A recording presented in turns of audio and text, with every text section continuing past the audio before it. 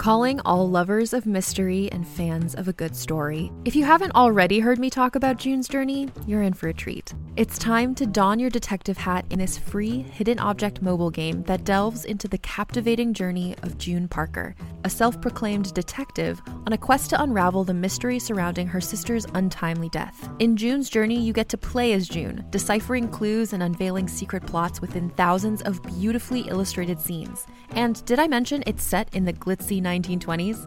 New chapters are added weekly, so you will never run out of new thrills to uncover, and you can also personalize and decorate your very own Orchid Island where the story takes place. How sharp are your detective skills? Find out when you download June's Journey on your Android or iOS device, or play online via Facebook Games. Your detective journey awaits. Hey there, it's Rachel Ballinger, and I am thrilled to invite you to Rachel Uncensored, my podcast where I get real with my friends and celebrity guests, where we talk about all sorts of topics. From personal stories to hot-button issues, we cover it all. New episodes drop every Wednesday, so make sure you tune in on Apple Podcasts, Spotify, or wherever you listen to podcasts. Trust me, you won't want to miss out on the fun and candid conversations we have here on Rachel Uncensored. Hey there, everybody. Oh, wow. It's Kristen saying, hey there, everybody. How bizarre. How bizarre. Where is Jenny Owen Youngs, you might ask? Well, for this intro, you've just got me, trusty Kristen, because Jenny is today driving across the United States of America, headed to move to the Northeast. So you will have two hosts in the same time zone very, very soon, before Halloween, as a matter of fact. I'm here today, speaking of Halloween, to introduce you into an interview that Jenny and I did with Juliet Landau. That's right, Drusilla herself. We have literally the best conversation with Juliet. She is a delight. She talks to us, of course, all about her time on Buffy and on Angel, and about her movie release, which is happening in just a few days on October 29th. Juliet's film is called A Place Among the Dead, and you can go to the premiere of the movie online on October 29th. All of the information is found at modernfilms.com/A Place Among the Dead. Modern Films, by the way, an all-women-run production company. So that's pretty freaking cool as well. So there's a premiere on the 29th of A Place Among the Dead. It's a really, really powerful film, and Juliet and her husband Dev put so much work into it. It features appearances by people you may have heard of, like Joss Whedon, Anne Rice, Gary Oldman, and so many others, and you'll hear us talk about it in the interview that you're about to listen to. A couple of quick things before we go into talking to Juliet. A slight delay on our next episode, Season 6, Episode 3, Afterlife. That was set to air on November 4th. We are holding it until November 9th, which is just the following Monday. So just a few more days, you'll have to wait for that episode. That's the next time that you'll hear from us in this feed. And this Wednesday, of course, you're going to get Season 3, Episode 2 of Angel on Top. That Vision thing, pretty Cordelia heavy, and you may or may not get a little segment from me talking about Lila playing golf. But listen, that's neither here nor there. Also, our live taping was unexpectedly rescheduled, so heads up. If November 22nd is a good day for you, that's a Sunday, you can come on over and see our live taping then. We will be taping Season 6, Episode 5, Life Serial.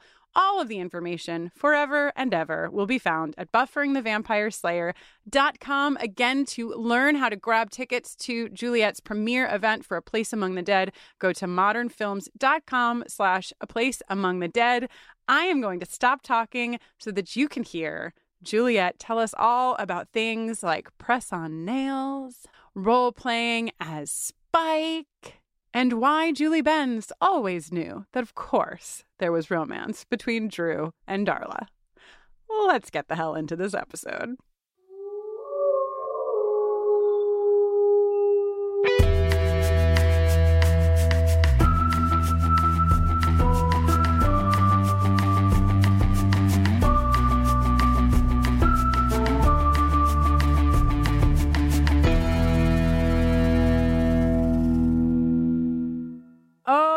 my gosh. Wow. We are so excited. So very, very excited to be here today speaking with the one and the only Juliet Landau. Juliet, thank you so much for taking the time to talk to us today. Absolutely. I'm super excited to be here. We're so excited to have you here. I feel like we've been waiting for this moment since, I don't even know, when we first met you years ago at this point. I know. We've been wanting to do this forever, and when it's finally here, yay. Yes. And the timing is quite wonderful for a lot of reasons. One, it's Halloween or near to it. Yes. And two, you have a movie coming out right now. Yep. In Halloween, we're having the worldwide premiere October 29th. It's being sponsored by MAC Cosmetics and also by New York Comic Con.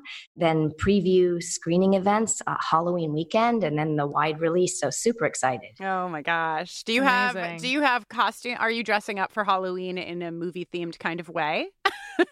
It's funny because we were talking about that. We're going to be doing this incredible event with Tomorrow's Ghosts and screening the movie and doing the Q&A and then having all kinds of other panels. And I think I will be changing at one point in the schedule of events. And I've dragged Dev, my husband, into it as well. So I think we're going to dress up. What about you guys? Yes, we are. We actually we take Halloween very seriously now that we have a Buffy the Vampire Slayer podcast. We're in season 6 now, and so there is an episode. Congratulations on that too. That's awesome. Thank you. Thanks. But we are, for the podcast, we are dressing up, I believe, this year as 2 employees of the Double Meat Palace, which is the fast food restaurant that Buffy works at. Perfect. So, Juliet, we have obviously, we could stay on with you for about 4 years and not run out of things to talk about. But we want to make sure that we get to talk to you both about your time on Buffy the Vampire Slayer as Drusilla and also the movie that you made. And I would imagine that there's probably even overlap between those 2 things. So Great. How about we start at the very beginning, at least the very beginning as it pertains to Buffy? We would love to hear how you came to the show. Like, what's your origin story, Juliet as Drusilla? Well, it was interesting. I actually didn't audition for the role. I had a creative meeting, and it was with Joss, David Greenwalt, Gail Berman, and Marcia Schulman, who was the head of casting at Fox. And it was the most fun meeting. It was just incredible. We bounced ideas back and forth. Joss said that he thought that the character could be British or American. And I was saying, I really think she should be British. And he said, yes, if we can find a Spike that can do that or is English. And I did a little bit of Drew in the room. I think I started talking to the ceiling at one point. Really, really great. And literally before I got to my car, I was walking to my car and hadn't even made it from the room that we had been meeting in. And my phone rang and my agent called and said, they want to hire you. And I said, well, I haven't left yet. And they said, yeah, no, they did. They loved you. They thought it was great. And so it was amazing and such a creative experience right from the get-go. It's funny because sometimes you'll audition for something, 12 times and not get it, or 20 times and you do get it. But it was one of those things. And I had a similar thing with Tim Burton on Ed Wood where it just felt like it was meant to be and sort of happened very easily. I feel like some of that, it makes so much sense too. So many of our listeners wrote in asking, what did Juliet bring? Did Juliet have creative input on Drusilla as a character? And can you talk about that? And so many of the actors from the show who we have spoken with did not really get to have a lot of creative input. And it sounds like you did. It sounds like you really were in the room sort of helping to create this character. It was an incredibly collaborative experience. As far as the text and the writing, that was completely Joss and the team of brilliant writers.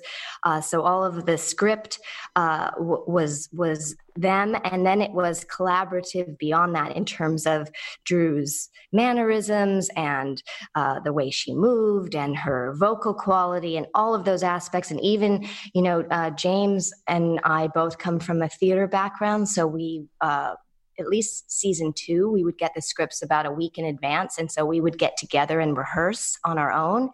And we would come in with a lot of ideas for the blocking of the scenes, which is basically where you're moving in the scenes.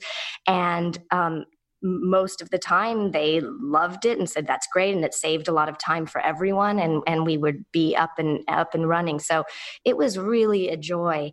And even with things that you would do and you'd think, oh well, maybe it got cut out of an episode, so maybe it wasn't, Joss didn't like it or something, it would end up finding its way into scripts later, which was really exciting.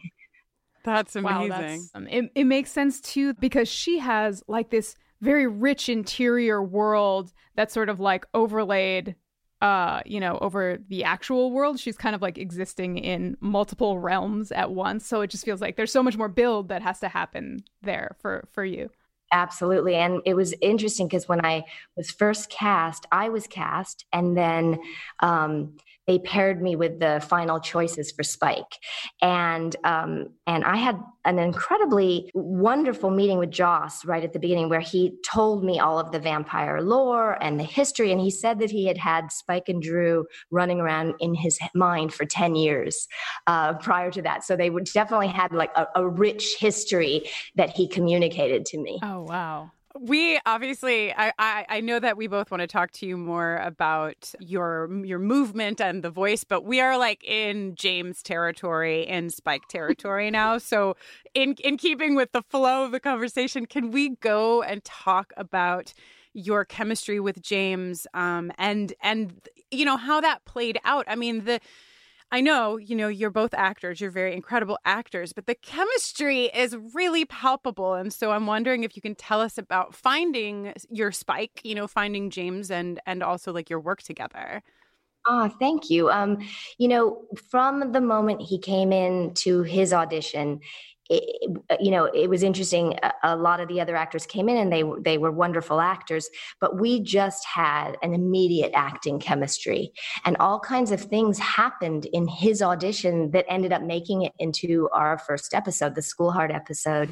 It really was one of those things that they call moment to moment acting, where stuff just sort of surprises you and happens. So for instance, one of the scenes for his audition was with the Anointed One. And we had that moment where we were sort of looking at each other and our heads rested like we might kiss. And at a moment we said almost like, oh yeah, we're talking to someone else, the Anointed One. And we turned out, and it was very cool. And that not only did it make it into the episode, but it ended up being a whole promo thing that the network used. They used us, our heads resting, our heads turning out, and then a voiceover that said, "Evil has a few new faces." It was nice. Gosh, I could like hear the WB voice, Yeah. So let's before, because I have, a lot of questions for you about vampires and how they love and if they can love. But before we get too carried away, because it's so easy to get swept into all that is Spike and Drew, let me take us back to your movement and your voice. Those are two things that obviously are just massive parts of Drusilla. We have a host of our Angel podcast, Angel on Top, LaToya Ferguson, and she texted us like, please, please, please ask Juliet how she came to the accent. Like, what was that process? So maybe let's start there. Okay, that's a great question, LaToya. I definitely based it on someone specific. But the cadence and the sort of sing-song, wafty quality came really from the character choices. And so it was a combination of a person that I know from a specific region, and then got informed by Drew's own sort of personality, so that it ended up sounding the way that it did with those two elements blended together. And you have a background in dance, in ballet. That's correct, right? Oh yeah, and absolutely. And I found it such a useful thing, and definitely came into play with Drusilla, and the way that she sort of wafted and glided through space and moved was definitely, that ended up being a big component of her.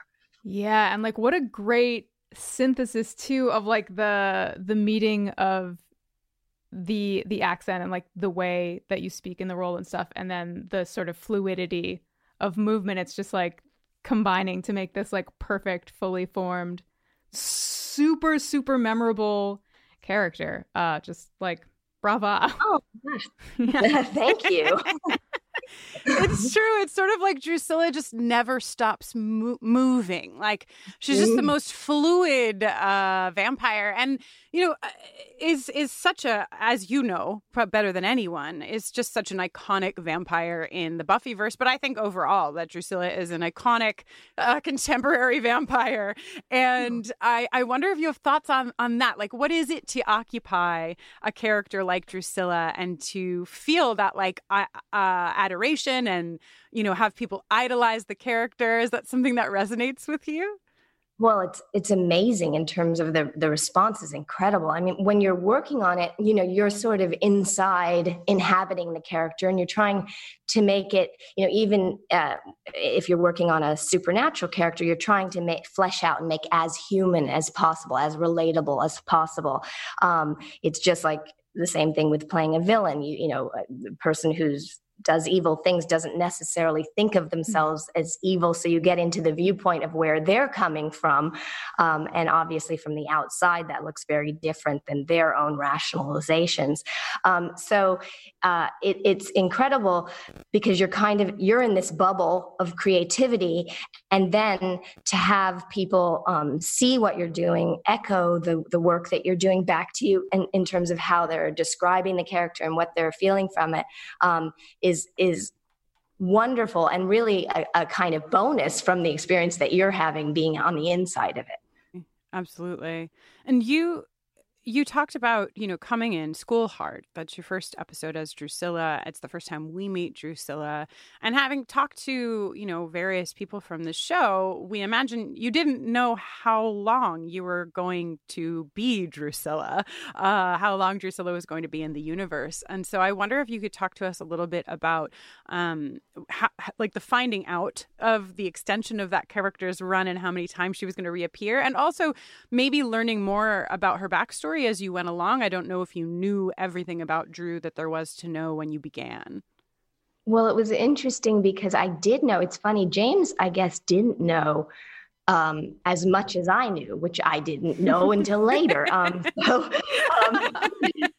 turns out I did know that we were going to be running throughout season 2, and then the characters were so popular that we and Joss was creatively excited about the directions that the characters were going, and so we were kept on longer and longer. I knew a lot of the backstory because of that meeting with Joss, where he told me what had been the machinations that had been in his brain. But then along the way, there were certain things like the threesome with the immortal on Angel. I had no idea. I mean, it was really... when I got the script, I remember calling Julie Benz and saying, like, I had no idea we did this. And she said, oh, I knew. I always knew something like that. And then she actually cited, there's a still picture of us from the episode, I think it's the reunion episode, where the whole car scene, and I'm sort of hugging Julie, and she circled it and sent it to me. And my hand is actually, one hand is holding her and hugging her, and the other hand is actually sort of cradling her butt. And she went, see, I always knew this was happening. So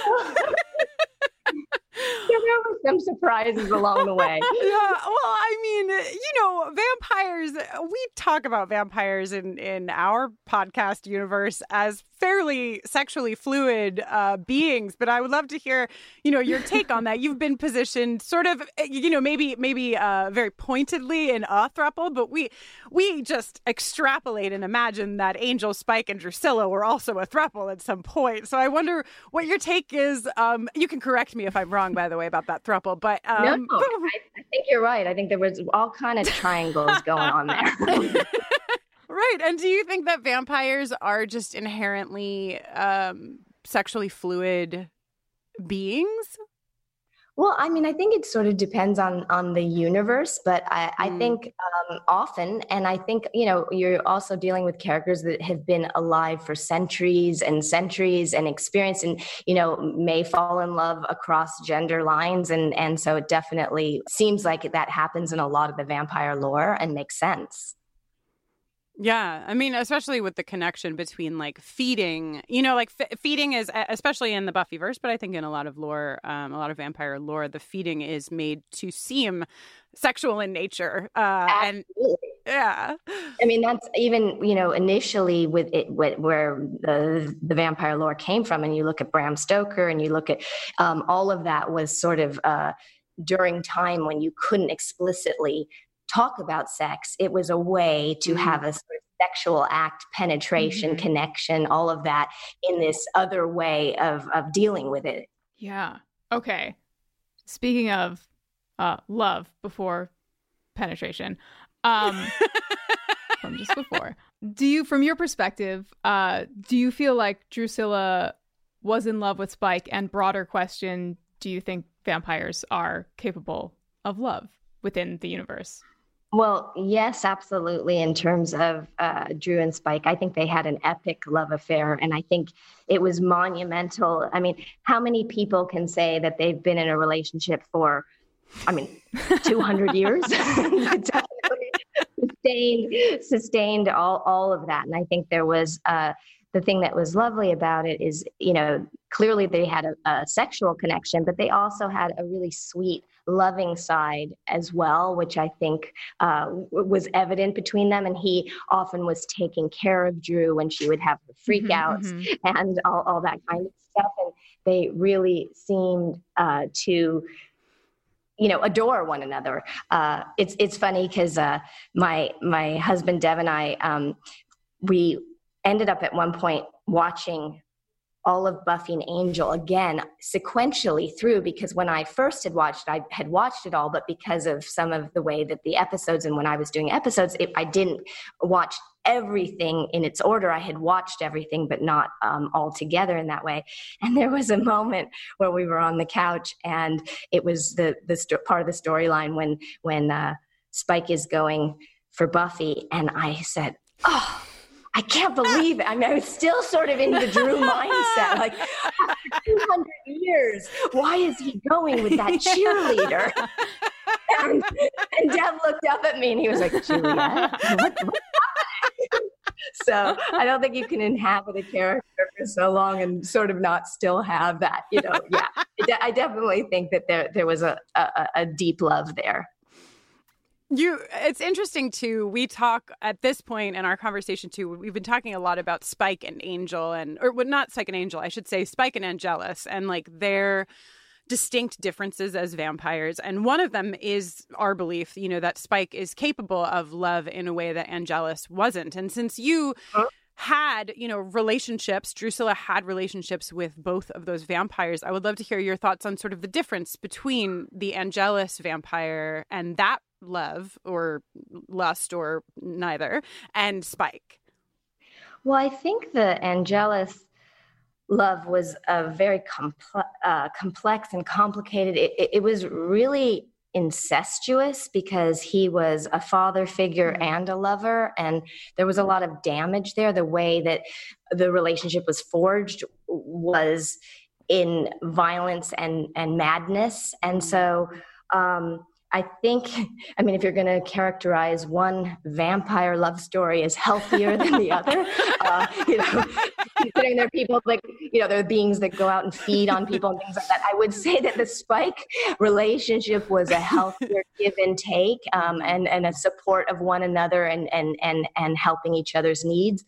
And the Angelus Drusilla was a more damaged and dark connection, and unhealthy, really. Yeah, we had a question from a listener named Sandy, who is a trauma therapist, and was curious to know what it was like for you playing a vampire with trauma. And Sandy also said that you did an amazing job depicting that trauma bond with Angelus and the support, the need for support from Spike to kind of like balance that out.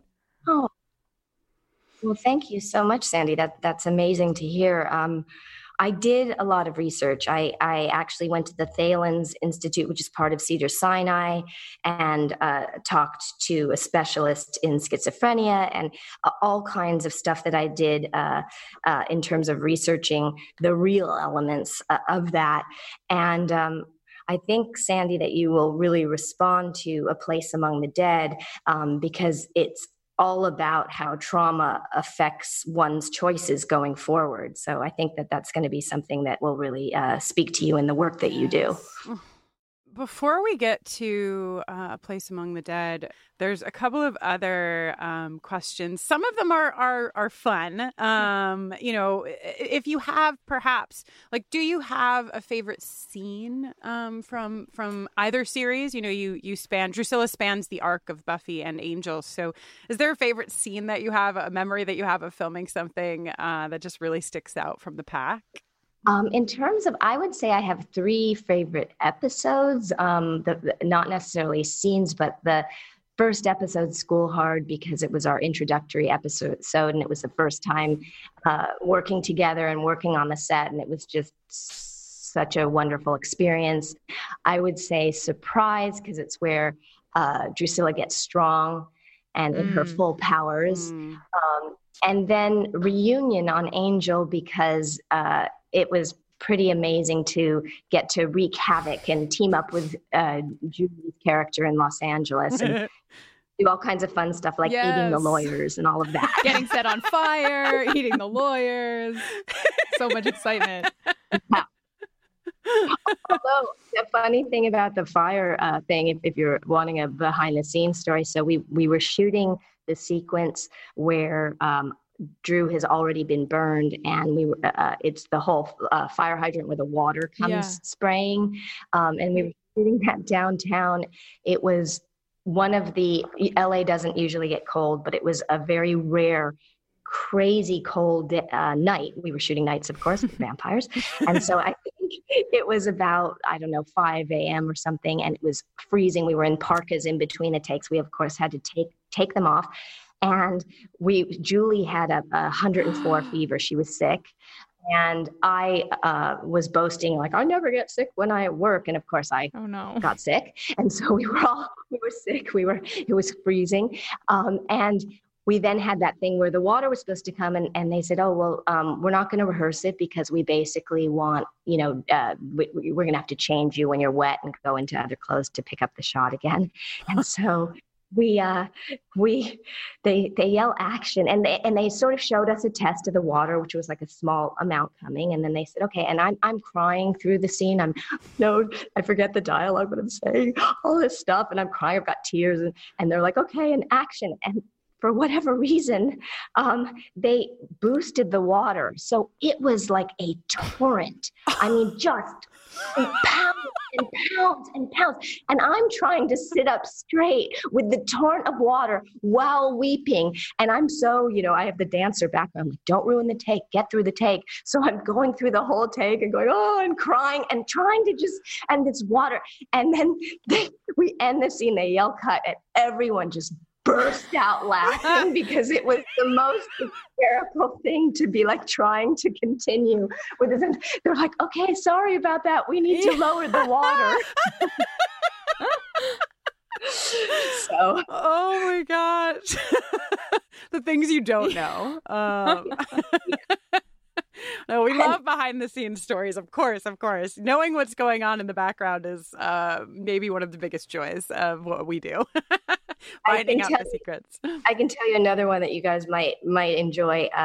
When killing Kendra, we had the sequence of Drew in the confessional back in the 1800s scheduled to shoot right before the killing Kendra scene, and the nails, the Drusilla manicure, was evident in the killing Kendra, since I'm slicing her throat with my nails, and obviously the character cannot have that manicure back in 1853. So Todd McIntosh said, okay, there's no time with the schedule. We'll do the sort of, press on nails for you. And that way they can be featured in the scene and we won't hold production up with having nail polish dry and all of that. So we go through, we shoot the confessional scene. We come in, we've got the press on nails. I've got the 5-inch heels that I'm in. Bianca and I have worked out with the stunt coordinator, all of the fight choreography. Everything's going, for whatever reason, she was supposed to kick me like I'm holding my hands at a certain place, and it's like mid-stomach kind of area. The minute they yell action, for some reason, she is getting, even before this, let me go before this. Before this, we're doing the part of the fight before the kick. And every time we're doing it, my nails are literally going, bing, bing, bing, like completely flying off. And everybody's freaking out. They're like, oh no, back to one. We have to fix this. How do we get the nails? And we're going again. I'm trying to keep my nails on. It's almost like a joke, because I'm holding my nails out and being like, okay, how do I do this with keeping these nails on? We go back and we're doing it. And then again, bing, bing, bing, they're flying. Then we get to the kick part. And for whatever reason, I guess in the moment of action, Bianca got excited, whatever happened. I see her boot, instead of it coming to my mid-torso where it's coming, I'm like, oh no, it's coming toward my head. You know how things go in slow motion.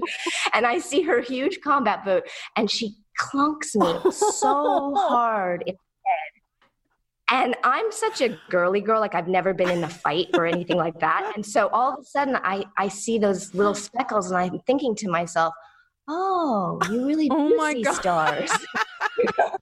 And again, I'm thinking, okay, I'm not going to ruin the take, so I'm going to keep going. It made this huge sound, and I'm thinking again to myself, I wonder if everybody heard that, or if it's just loud because of my head. And I grab her by the neck, and I kind of looked in her eyes, very much like, do not do that again. Like, we have to focus here, right? And I back her into the wall, and it's actually the take that's used because of the intensity of how I'm like, do not kick me. And I had a concussion. They had to drive me home that night and everything. But they got the take. It looked great, and it worked out well. And luckily in that one, the nails weren't flying off. So. Oh my gosh. Little did Kendra know that all she had to do was flick one of your stick-on nails off, and she could have. Right. She would have escaped. Right. Exactly. She would have lived. Well, that is a perfect segue to a question from our listener, Havana. And really, I have this question too. We're just dying to know, Drusilla has iconic manicures, but there's two specifically. There's black with white tips and red with white tips. So which one do you like more? What is your favorite of those two manicures for Drusilla? Well, it's interesting. There's actually one episode where there's a third manicure, which is blue with white tips, in the episode The Chaos Demon, nice. Where he's all slimy behind James and I. Bless his soul. In that episode, Drew actually has blue with white tips. But I really loved both of those manicures. It was interesting because the black with white tips is when Drew is weak and dying and not doing well. And then the red comes in when she regains her strength. So there was, that's one of the things that was so great about working on Buffy is, all those little details feed the actual character arc as well. So I guess I would say potentially the red with white tips, since it's strong Drew, although I like the black with white tips and I enjoyed the initial Drew too. So it's hard for me to pick. What do you guys think? I'm partial to it's very hard to choose, but I'm partial to the red, and I didn't even realize why, but perhaps it is because it's a symbol of Drew's strength. But I just love the red. Have you ever worn it? No, I have not done the Drew manicure yet. There's no way that I will make it till the end of this podcast without having at least one Drew manicure. Next Halloween. This is an oddball. This is like a wild question to contemplate from the outside anyway, because, you so fully and completely embody the character of Drusilla. But we were wondering if you had to play a different character within the Buffy or Angelverse, if there was a character that you felt drawn to or interested in exploring. I wouldn't trade Drew just because I found her so delicious to play. And, it's rare also, especially on television, to have such a complex and dimensional character. But I guess if I had to to pick another one, I would probably go for Buffy. I mean, the show is called Buffy the Vampire Slayer. So the actress in me would like that, so I think I'd go with Buffy. It's true. I don't know that there's like any character really like juicier than Drew. Like there's just so much happening in Drusilla that it makes sense that you wouldn't want to trade her for anybody else. Yeah, it was fun. She literally almost had sort of Shakespearean qualities, and you don't get that unless you're doing Shakespeare. And so, there's an element of Ophelia, or there's so yeah, it was pretty great. Yeah, Drusilla's lines are so iconic. There's so many of them that I know that we would love to ask you about, but a listener did write in and I had the same question, wondering, there's a scene, I don't remember the episode, it's at the very beginning of Drew. She's looking up at the ceiling in the warehouse and she says, I'm naming all the stars. You can't see the stars, love. That's the ceiling. Also, it's day. I can see them. But I've named them all the same name. And there's terrible confusion. I'm sure that you've been asked this question before, but do you know what Drusilla named all of the stars? I think I'm trying to remember. I have my scripts and notes, and I'm sure I had something, but I think it was something like Genevieve. Nice. Like I just named them all Genevieve, and I love it. It got a bit confusing. Yeah. Did you, Juliet, did you get to keep anything from a set from either of the shows? You had, obviously, Drusilla is known for her dolls and Miss Edith especially, but I wonder if you got to keep any clothing or the dolls or anything like that. Funny, I was offered all this stuff. I didn't I'm not a collector person, so I didn't take it, which Dev is always saying, why didn't you take it? I do have a few things. There were a set of vampire teeth that I had been given to work with at home just because they're hard to work with. So I actually have those, and I have the 100 episode, they actually gave us a stake that they engraved a wood stake. And so I have that. And I didn't keep Miss Edith. What was interesting with Miss Edith is that they had her scripted on, as you know, the earlier episodes. And then later on some of the episodes that she reappeared, I actually had asked for her because she wasn't in the script. And I know on one of the episodes, and they actually didn't have Miss Edith anymore. So they had to recreate Miss Edith, which they did perfectly because she looked identical. And then I had my dolly back to stab her eyes out and do all my various activities and stuff. But I actually have a funny story also about the vampire teeth. So when I was home working on them and talking and doing dialogue at the time of the show, and it was like 2 a.m, and I thought, oh, okay, I'm gonna take the garbage out, and nobody's gonna be around. It doesn't matter. I don't have to take the teeth out. What's gonna happen? And so I went out to the garbage, and I'm literally putting the thing in the bin, and I hear this, "Hi, oh my gosh, I'm your new neighbor. I just wanted to come and say hi." And I was completely panicked because I thought, oh my God, I'm going to scare this woman to death if I start talking and open my mouth. And so I literally put my hand up to my mouth and said, "It's really nice to meet you."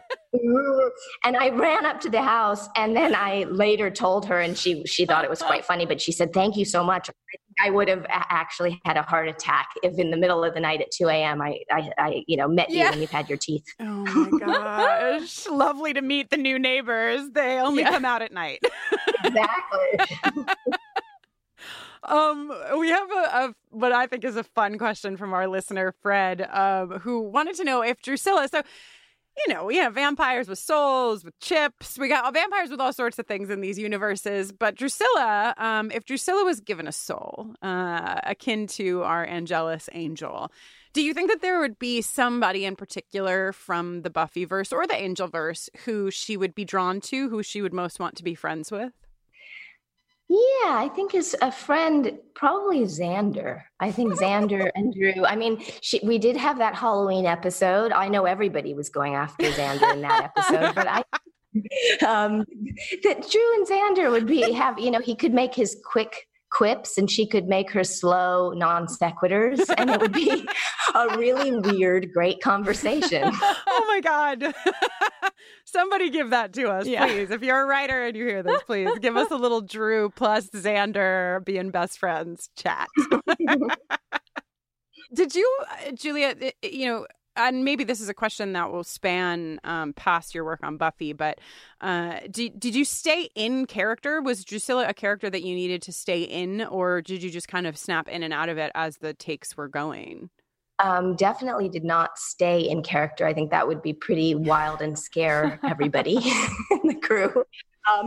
I did often, actually unintentionally to some degree, James and I would find that we would stay in our dialects and in our accents and just stay kind of speaking that way, almost unbeknownst to ourselves. I remember Brian Thompson, who plays the big blue guy in the surprise episode, was saying when we saw him, I think somewhere a month or two later from our shoot date, was really surprised at how we spoke. I said, "Oh my God, wait! This is weird. I talked like 16 hours a day for the whole shoot and had no idea." You can shop from anywhere doing pretty much anything. You might shop while working, eating, or even listening to this podcast. And however you shop, we all know and love the thrill of the hunt. But do you also know how to get the thrill of the best deals? Because Rakuten shoppers do. With Rakuten, they get the deals they love with the most savings and cash back. And you can get it too. Start getting cash back at your favorite stores like Sephora, Nike, and even Expedia if you're looking to get some travel in. And getting cash back doesn't mean you have to miss out on sales, because those can just be stacked right on top. It's easy to use and based on a simple idea. Stores pay Rakuten for sending them shoppers, and Rakuten shares the money with you as cash back through PayPal or check. Download the free Rakuten app and never miss a deal. Or go to Rakuten.com to start getting the most bang for your buck. That's Rakuten.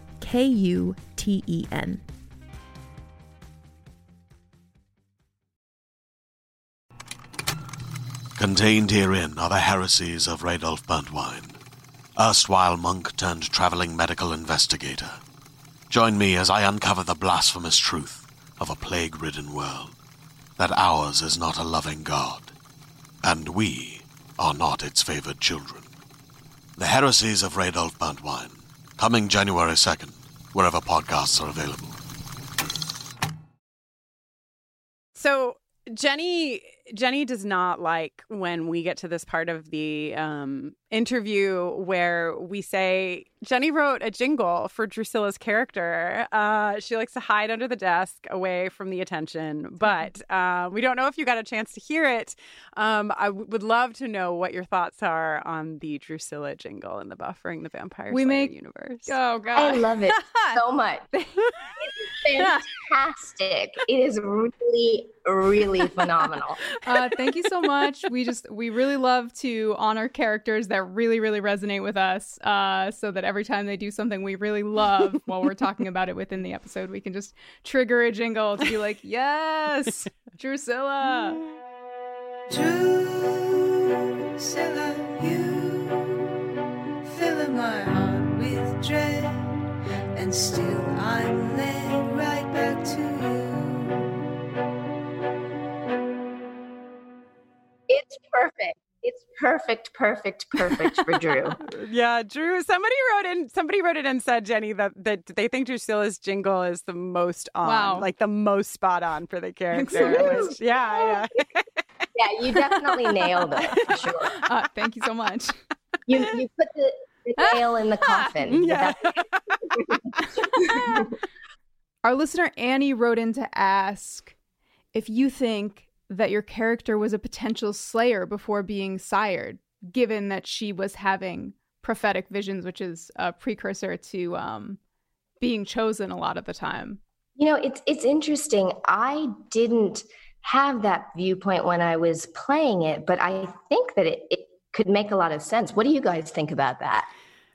I think we both had a similar experience with the question. We had not thought of it either, but as soon as I read it, I was like, whoa. I'm actually, the comment came through on Instagram, and, you can like people's comments. And the comment of that question had like upwards of 30 people just like, wow. Yes, oh my God, I never thought of this. Holy shit. And he also said perhaps that's why Angel and Spike were both kind of like drawn to Drusilla in the first place, which makes a lot of sense too. Yeah, it all would make sense. Now I need to check that with Joss. Right? He'll probably have the same response as all of us. Like, I didn't think of it, but yeah. That makes sense. Yeah.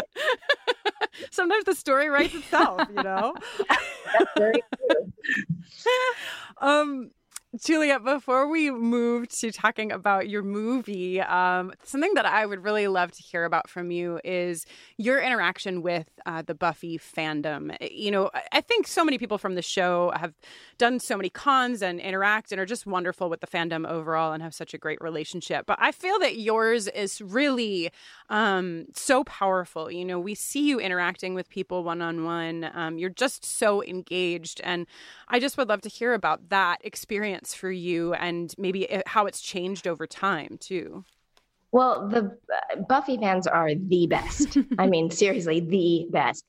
Everybody's so smart and interesting and fun. And, the other thing that's awesome is how everybody follows you from project to project. Once they like your work from Buffy, they are there for you. And the conversations that you get to have, are really fascinating. I mean, it's just, you couldn't have a better group of people. And I've been really touched by how many people I've met and how many people have said that Buffy's gotten them through really hard times or been really influential or instrumental in their lives. I have a dear friend, someone who's become a really dear friend who became a therapist because of Buffy and because of the character of Drusilla intrigued her. And, there's all kinds of things that you hope to have an impact when you're doing work that, I've been able to see and have people talk to me about that is just incredibly powerful. And I think, I don't know, it does seem the more we talk to people who are involved in the making of the show that it is a product of like this symbiosis that happens because everyone who we've spoken to from the show also has this wonderful, open, kind nature. And it just sort of seems like it has its own energy. Yeah. Well, the show wouldn't have been what it was without the community. And it is like we're all connected in that. And so, and as an artist, you do stuff that you hope speaks to people. And if you have that and you get to interact, it's just really amazing. Thank you for giving us Drusilla. Yeah. I truly, I can't. I mean, I think, Drusilla changed the landscape, really changed the game for the vamps out there. Very cool. I like to say sometimes that it was obscenely fun to play Drew because it was going to work every day. It was incredibly creative and all of the people were so wonderful. And, it's not a bad day's work when you're kissing James and kissing David. Like, oh my God, my job is just so hard. Yeah. Did you ever get injured from those cheekbones of James's? Did they ever? It's funny you say that because we actually did a thing once at ReadingCon where they had us do a sort of improv where I was Spike and he was Drew. Oh my God. And what was funny is so James is he's in the green room and he's totally laid back and just like, oh yeah, I'm going to wing it. And I was Googling and looking up clips of Spike because obviously I'd always been inside the scenes from Drew's perspective. So I'm like, let me look at Spike and so I can nail his mannerisms. And so I was doing the Spike walk and I was doing his, like everything, the way he stands. And I was doing, I kept sort of referring to my cheekbones and making like tucking in my cheeks and doing his accent, saying the cheekbones. And it was just really like, it was very fun. Everybody was laughing and James was like mirroring me with his cheekbones. Oh my God. You know? And so. Oh my God. Is there footage of this anywhere? I would pay good money to see this role reversal improv. Holy shit. I don't think so. It was funny too, because at one point we actually sat down there was a couch, and then we realized there was a window there, and we were like, because there was sunlight. So it was just, it was actually a fun and fluid experience, but I don't think any film of it. But he kept trying. He was like, I don't think I captured Drew as well. And I was like, well, you weren't studying in the green room. Yeah, he should know by now. He's worked with you long enough to know that he's got to do his research to step up. Well, it's funny you said that, because when we were doing an interview for TV Guide, and it was James, myself, and David, and they were asking about me on set, and David said, oh, she brings, because I sometimes bring at that point, it was not an iPod yet. It was a Walkman, right? Yeah. And so I brought my music and would sometimes, because I like to create a soundtrack for each character. And so he started sort of moving around. You guys can't see me, but sort of moving around in a Drew-like way, saying to the reporter, this is Juliet on set. Can we run lines? Can we rehearse? Can we run lines? Can we rehearse? Can we run lines? Can we run lines? Can we rehearse? Can we rehearse? Can we rehearse? Can we rehearse? Can we rehearse? And so they printed that. Is the existence of Drusilla's playlist, is that on public record? Is that something that we can find somewhere? No, it's interesting. I do it for every character, and it's when I'm working on a character, I put music together. When I was just on Bosch playing Rita Tedesco, I had her soundtrack. Right now I'm actually going back to do a recurring role on Claws, which I started just before quarantine, and we're now picking back up again. And so every character has a separate soundtrack, and Drew's, I know what it is, but it hasn't been published anywhere. Love it. I love it. Gotta keep some secrets. Like an Italian grandma, you got to keep that recipe secret. Absolutely. Yeah, it is. It is like, and it's funny because, and everything's different. Like a particular character can be, it can be classical music from all different kinds of music, and whatever speaks to me for that character, I sort of put together as a thing. And what's great about it is then you're on set, and when you just hear it, you're automatically back in character. It's funny because I passed that on in the rehearsal process for our film to a lot of the actors. And so on my set, it was funny because a lot of the actors had their earphones in, and I was, oh my God, I've created this Frankenstein. But it's really a wonderful thing. And the funny thing is, to this day, when I hear any of the pieces that are Drusilla thing, I all of a sudden feel like, wait, I'm supposed to start talking about Drew. So I have to be careful if I'm in public and one of the music comes on that I don't, start talking to anybody else in Drusilla speak. Oh, okay. So listen, you have created a movie called A Place Among the Dead. And I would love to start with you at the beginning of that project, because there are so many layers to the project. And I just would love to know where this began. What was the moment when you knew you had to make this film, when you knew you wanted to make this film? Well, I wanted to make a movie about the repercussions of growing up under the sway of narcissism and evil. And my husband, Dev, and I both come from this background, and we wanted to make a movie that we had never seen before and talk about something that we haven't seen in films before. And actually, that isn't really talked about in society as a whole.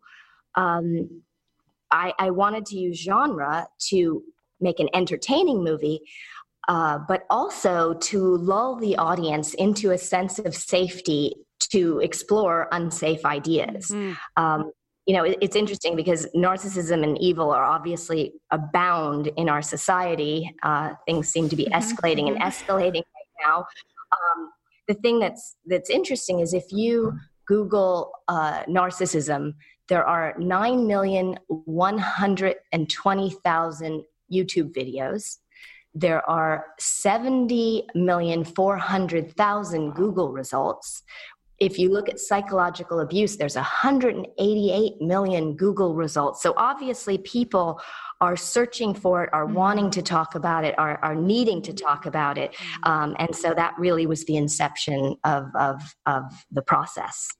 Did you know at the outset, because the film, and I know that a lot of our listeners are going to watch it, so I won't spoil anything too deeply, but there is sort of like a format shift in the film. And did you know that you were going to do that from the jump, or was that part of the creation? Did that come to you during the making of it? Yes, we actually knew all along. It's, decided to sort of make the movie it's completely scripted, entirely scripted. Even the interviews are scripted, which is cool that you guys did. No, not at all. Not at Very all. effective. And we wanted to do a meld of fact, fiction, and the fantastical, and blur the lines of reality, and use that to make the movie as experiential as possible. Yeah, it's like very immersive. And like you said, like all of these interview segments that are sort of like cut in throughout the duration of the film, I totally thought, I 100% had no idea those were scripted. And it's so cool to be hearing from folks like Joss and Rice, like talk about a genre luminary. Gary Oldman, who of course played Dracula in the 1992 film adaptation. Amazing to see all of these. Oh, Charlene Harris, who created the books that True Blood ultimately was based on. I mean, you really got quite an incredible roundup. Every person has a tie to the vampire genre, and they all play alter ego versions of themselves. And so, in scripting them, we really captured the views of each person and worked with them on it when we were doing that. So cool. So that process even was collaborative to a point. Yes, absolutely. And what was interesting about the movie is, it uses the first person and the third person. What I was saying sort of about it being experiential, and what you were talking about it being immersive is, I wanted the viewer to experience it, like be a lot of the time in my alter ego's perspective, in Julie's perspective, and to feel, it was interesting. Dev and I talked about the fact that we'd never heard a voiceover in a movie that sounded remotely like the thoughts running through our minds. And so, we really wanted to look at where those thoughts come from, and how so much of the messaging from when you're young becomes these voices that inform your choices going forward and can lead to very destructive choices. Yeah, I thought the voiceover, the sort of like stream of consciousness, repetitive, invasive thoughts, all of those sections were really, intense and like unlike I think there's one other place where I've experienced something in the same like sort of general ballpark, which is an episode of BoJack Horseman called Stupid Piece of Shit, which is it's also based on like sort of like invasive, repetitive thoughts, and like this man who is like a depressed alcoholic talking himself through his own like negative cycle. BoJack is like an incredible show, and that episode is one of the best. It's like a beautiful piece of art. So to like see something really similar here was very cool, and also like very effective, because who among us doesn't have those thoughts like echoing in our heads from whoever said them, or eventually they just turn into your own voice like over time, Exactly. And that's the thing. And it becomes unrelenting. And it's interesting with that, because we did, sneak peeks just before lockdown when we finished the movie. And the response was so beautiful and powerful from the entire audience every time. Not only stayed afterwards to talk about the movie, but they stayed for like 2 hours and sharing intensely personal stories. One of the things that is interesting when we were doing some research on this is it turns out that 80% of the thoughts in everybody's minds, even if you come from the most healthy upbringing ever, are negative. And That's a pretty interesting statistic. Holy crap. Yeah, how we all talk to ourselves. And then, how, and the whole point of the movie is, we all come from varying degrees of things, but it's that you can keep going on that path and making destructive choices, which, my alter ego seems to be doing in the movie. Or, as an adult, you can make a different choice and you can make a different life for yourself. And that's really what we're talking about with the film. Yeah. You start the film, we've now dipped our toes into things like upbringing, and you begin the film very pointedly with photos of yourself as a child and of your parents. And so I wonder if you want to talk about that, specifically, the choice to use those images and how that folded into the film.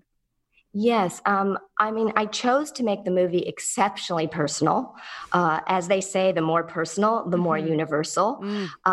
I really use the parents as a device because I want the viewer to do the same. I want the person watching to become a participant. And I want to give voice to what has affected many. And the whole purpose of the film, besides being an entertaining movie, is to open up a dialogue and to provoke conversation. What I think is interesting is that the parents appear for 44 seconds in the entire 76-minute movie. But the metaphor of that is that they're a small part of one's life. Like you spend some years during when you're being raised, right? And then you spend all these other years of the rest of your life succumbing to some of that unless you make a decision and make some changes in sort of letting that operate you. Wow. That's incredibly powerful. Also, because 46 seconds, I would have thought that they were more present in the film. So the immersive element of that was very effective as a viewer. Yeah. It's interesting because, and I did. It's funny that you're talking about because I really wanted the movie. That thing I don't know about with you guys, but what your thoughts are like. But when you're on a negative spin, it isn't relenting. Like I didn't want to put music under it. I didn't want to put sound effects because it's like there is nothing else when you're having those kind of negative thoughts. There is, you're not hearing and seeing and in the world in its full proper glory. You're kind of in this one section of really your false self and this, false identity and these negative things. And so it was interesting because I played with different elements of that. And you guys would know, actually, in terms of the Harry Groner, who played the mayor in Buffy, he and his wife Dawn are the parents' voiceover in the movie. I saw. I didn't see Dawn's name, but I saw Harry's name in the credits. So it was after I had watched it and was like, oh, holy shit! So incredible. It was really great, and it was funny when we were recording that stuff because we recorded probably, I'd say, maybe like 2.5 hours straight of these all different sort of thoughts that we had scripted. And afterwards, we all were sitting there for a minute and everybody was quiet and sort of very dark. And Harry was like, any booze? And we were like, yes, let's crack it open and let's have some positive talk right now. Well, it's like, a precursor to 2020. So touching on like parent-child relationships, I think is going to be charged in one of any number of ways for just about everybody. Like we all have either relationships to our parents or relationships to, the idea of parentage and like what those relationships can be like and last, how they may go on to affect you over the course of your entire life. On the sort of like flip side of that coin, in terms of like important relationships, you worked on this film with your partner, Dev, and we were kind of wondering, is this the first time you two have worked on a project like this together? What was that like? He also appears in the film. my guess would be that it would be like awesome to have your partner there for you guys to sort of like be leaning against each other at the same time over the course of making this. It's not the first time. We did 2 short subjects. We did something called Take Flight, which was all about Gary Oldman's creative process. And then we did a short documentary called Dream Out Loud where we interviewed Guillermo del Toro and Rian Johnson, who directed Star Wars The Last Jedi and Knives Out recently. And then also Gordon-Levitt was in that. We absolutely love collaborating together. We have very different strengths. Dev is a cinematographer and a stills photographer, and so he has a very strong visual background, and I'm, as a performer, have a very strong sort of acting and emotional background, and even in life, we sometimes make a joke and say we make one terrific person. So it's pretty great. And also, with this project, we were essentially almost on a mission. We wanted to have this creative venture. We wanted to make it really to open up a dialogue. And so, and it's interesting because the response that we've gotten in terms of what people are saying is that it's, a genre bending art film, and that it what you were saying sort of in terms of the immersive aspect of it. And so I think for both of us, we compiled both of our experiences for some of the elements that are the factual elements in the film. And it's been a real journey in terms of everything that we've learned and the process together. And, just in general, he's the best partner ever. And we both feel so fortunate to have discovered what love really is, and that love is having someone's back and them having yours, and what that really means when someone wants the best for you, was a discovery for us. And I think that's present in the film. And sometimes it almost seems miraculous in a non-religious sense that we were able to have this kind of relationship, not having been shown it in any way. So it's great. I mean, it's just, the workload has been insane. We basically don't have a house, and while sleeping, we'll roll over and say, I had this idea, which I'm sure, doesn't happen with other partnerships, because people restrain themselves from calling someone at, 5 in the morning or 4 in the morning. So it has all of that aspect, but it's, we really do bolster up each other's strengths in a exceptional way, I think. It's so powerful to be able to, not only have that support within a relationship, but then to be able to use that to create together. You just made me think of this Greek myth. It's sort of a creation myth. It's about like how in the beginning, humans had 2 heads and 4 legs. And then the gods were like, this is too good. They've one human has it all, and we can't abide that. So the gods split all the people into 2-legged, 1-headed humans, thus kind of like cursing them to be forever seeking their soulmate in order to find like that perfect partner who makes them whole, which is just kind of what you made me think about while you're talking about Dev, which is very sweet. You make one really great person together, and we should all be so lucky. Well, we say that, and we actually sometimes wonder, like, is that not a good thing? It takes 2 of us to make, But even so, for instance, Dev is dyslexic, so, and I am so he thinks very outside of the box, and I'm very sort of, so we sort of pull it together, and it ends up working. But that myth is amazing. I've actually never heard that, and it's quite a moving myth. Yeah, tying together a bit of Buffy and this film, A Place Among the Dead.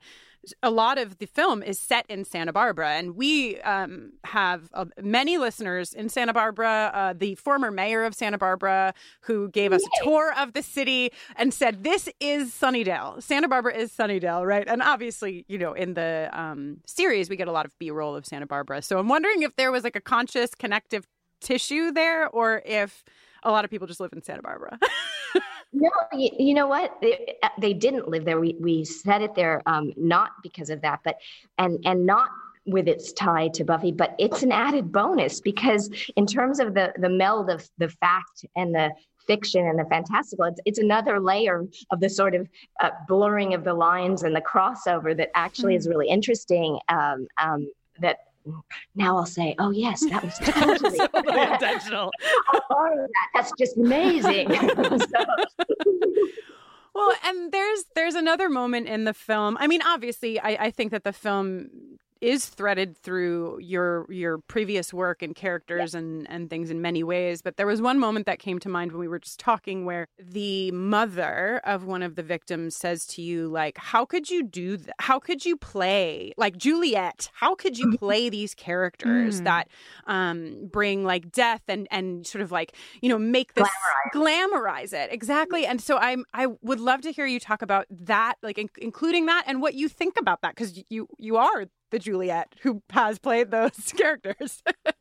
It's an interesting thing, and it's something actually in terms of that I first thought about, and it's one of the reasons we included it in the film. And I thought about it when I was shooting Buffy. I remember a friend of mine saying, "Oh gosh, I really love the work that you're doing." And when I see Spike and Drew, they're so cool. Like, I really want to spend time with them. And I was like, well, you wouldn't because you're human, you know, like, but she said, like, we had a whole discussion about the nature of that and how, you know, what is that in terms of, are we, and then, you know, but the thing with also fantastical characters is certainly, you know, they're not real. Vampires are not real. Sorry, anyone who thinks they are, in my perspective. Sorry to vampires and also. Sorry to the vampires.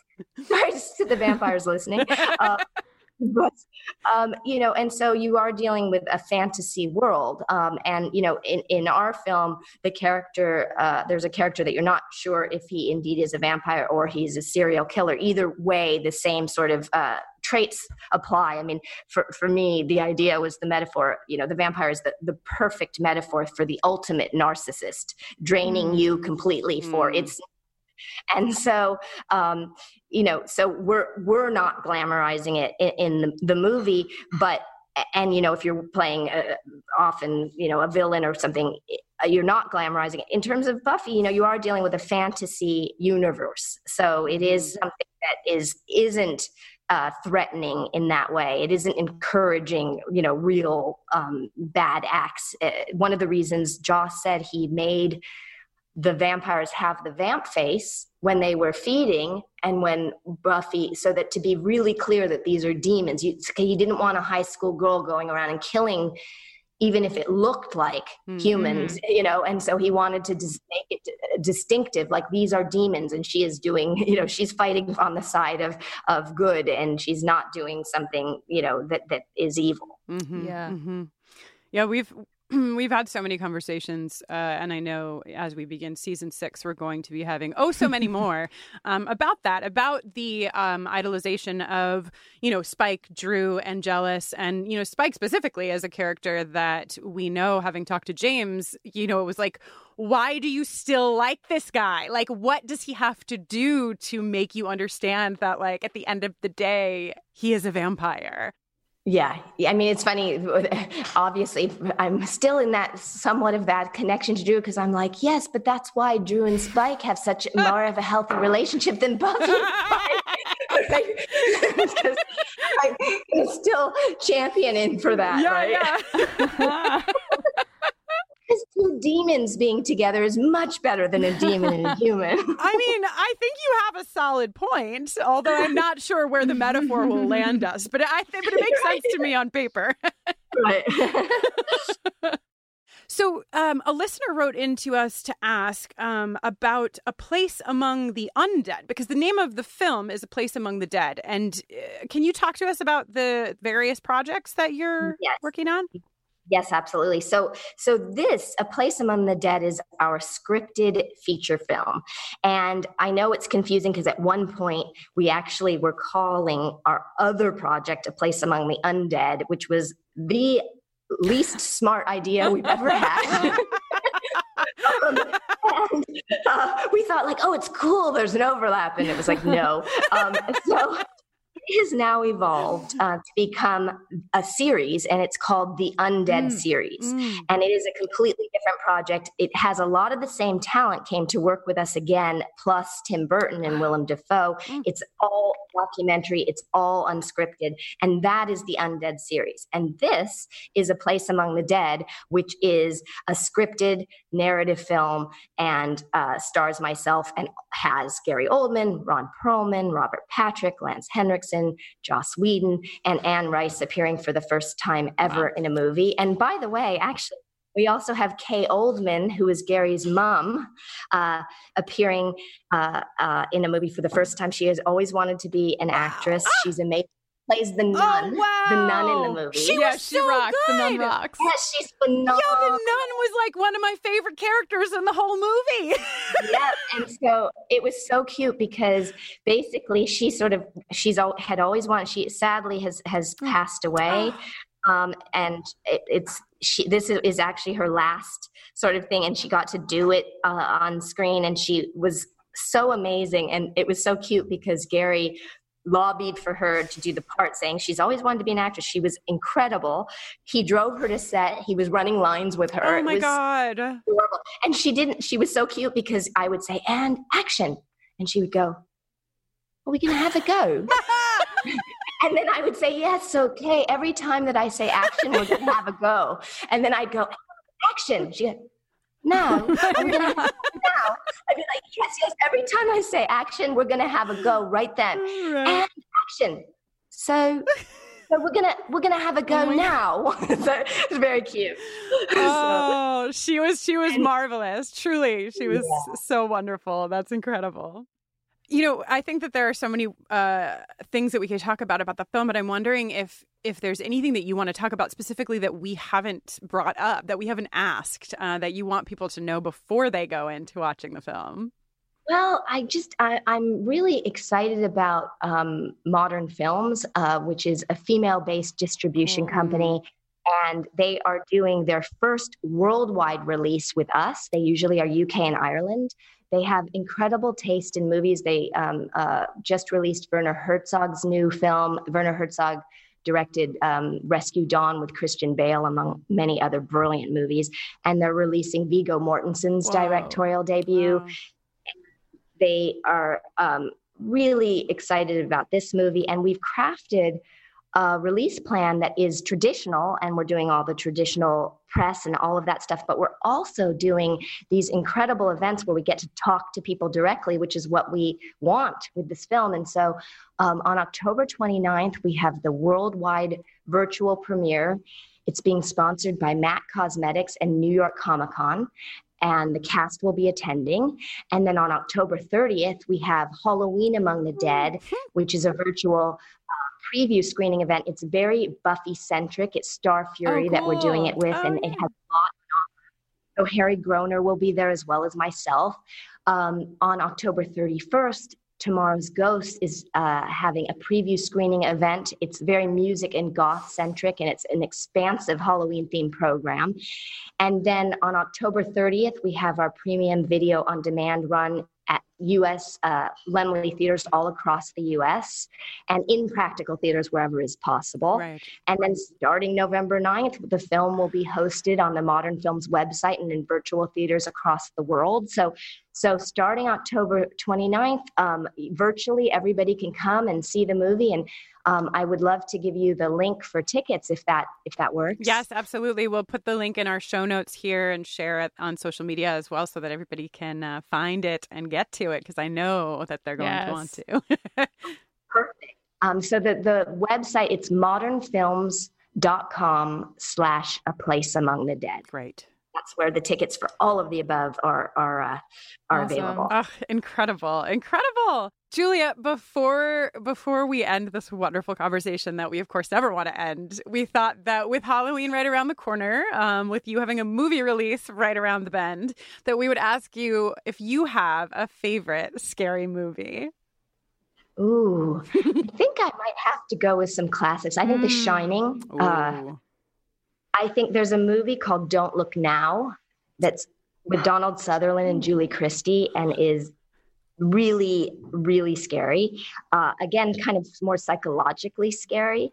And then, our movie has been likened to Donnie Darko, Eraserhead, Black Swan. Somebody said it's described as a David Lynch home movie or Black Swan with a message. And those are all incredible movies that I love as well. So it's hard to pick one, but those are some goodies. Yes, well, and I feel like the type of scary movie is very clear based on your choices. There's a lot of psychological thrilling happening. Yeah, that's what I usually am drawn to. In terms of, it's one of the things that's interesting with the genre that you can, again, like with Buffy, high school is a nightmare. You can talk about things in a way that isn't hitting people over the head, that isn't going so directly at something. And I think that that's a wonderful way to get to talk about things and use art and entertainment to talk about things. Yeah. Juliet, thank you so much. Good luck with the next few weeks of prepping for all that is to come. And of course, if you're listening, we'll put all of the things you need to know in the show notes so that you can watch the film and follow Juliet and all that you do, because I know that this is one among many projects, and I'm sure you have many more to come. Oh, well, thank you. It's been so much fun hanging out with you guys today. I've just really enjoyed this conversation so much. Thank you. Thank you for being here with us, and thank you for bringing us Drusilla and yes, this film. Thank you so much. Oh, absolutely. And look forward to our next chat. Yes, same. All right. Take care. Bye. Drusilla, you fill my heart with dread, and still I'm led right back to you.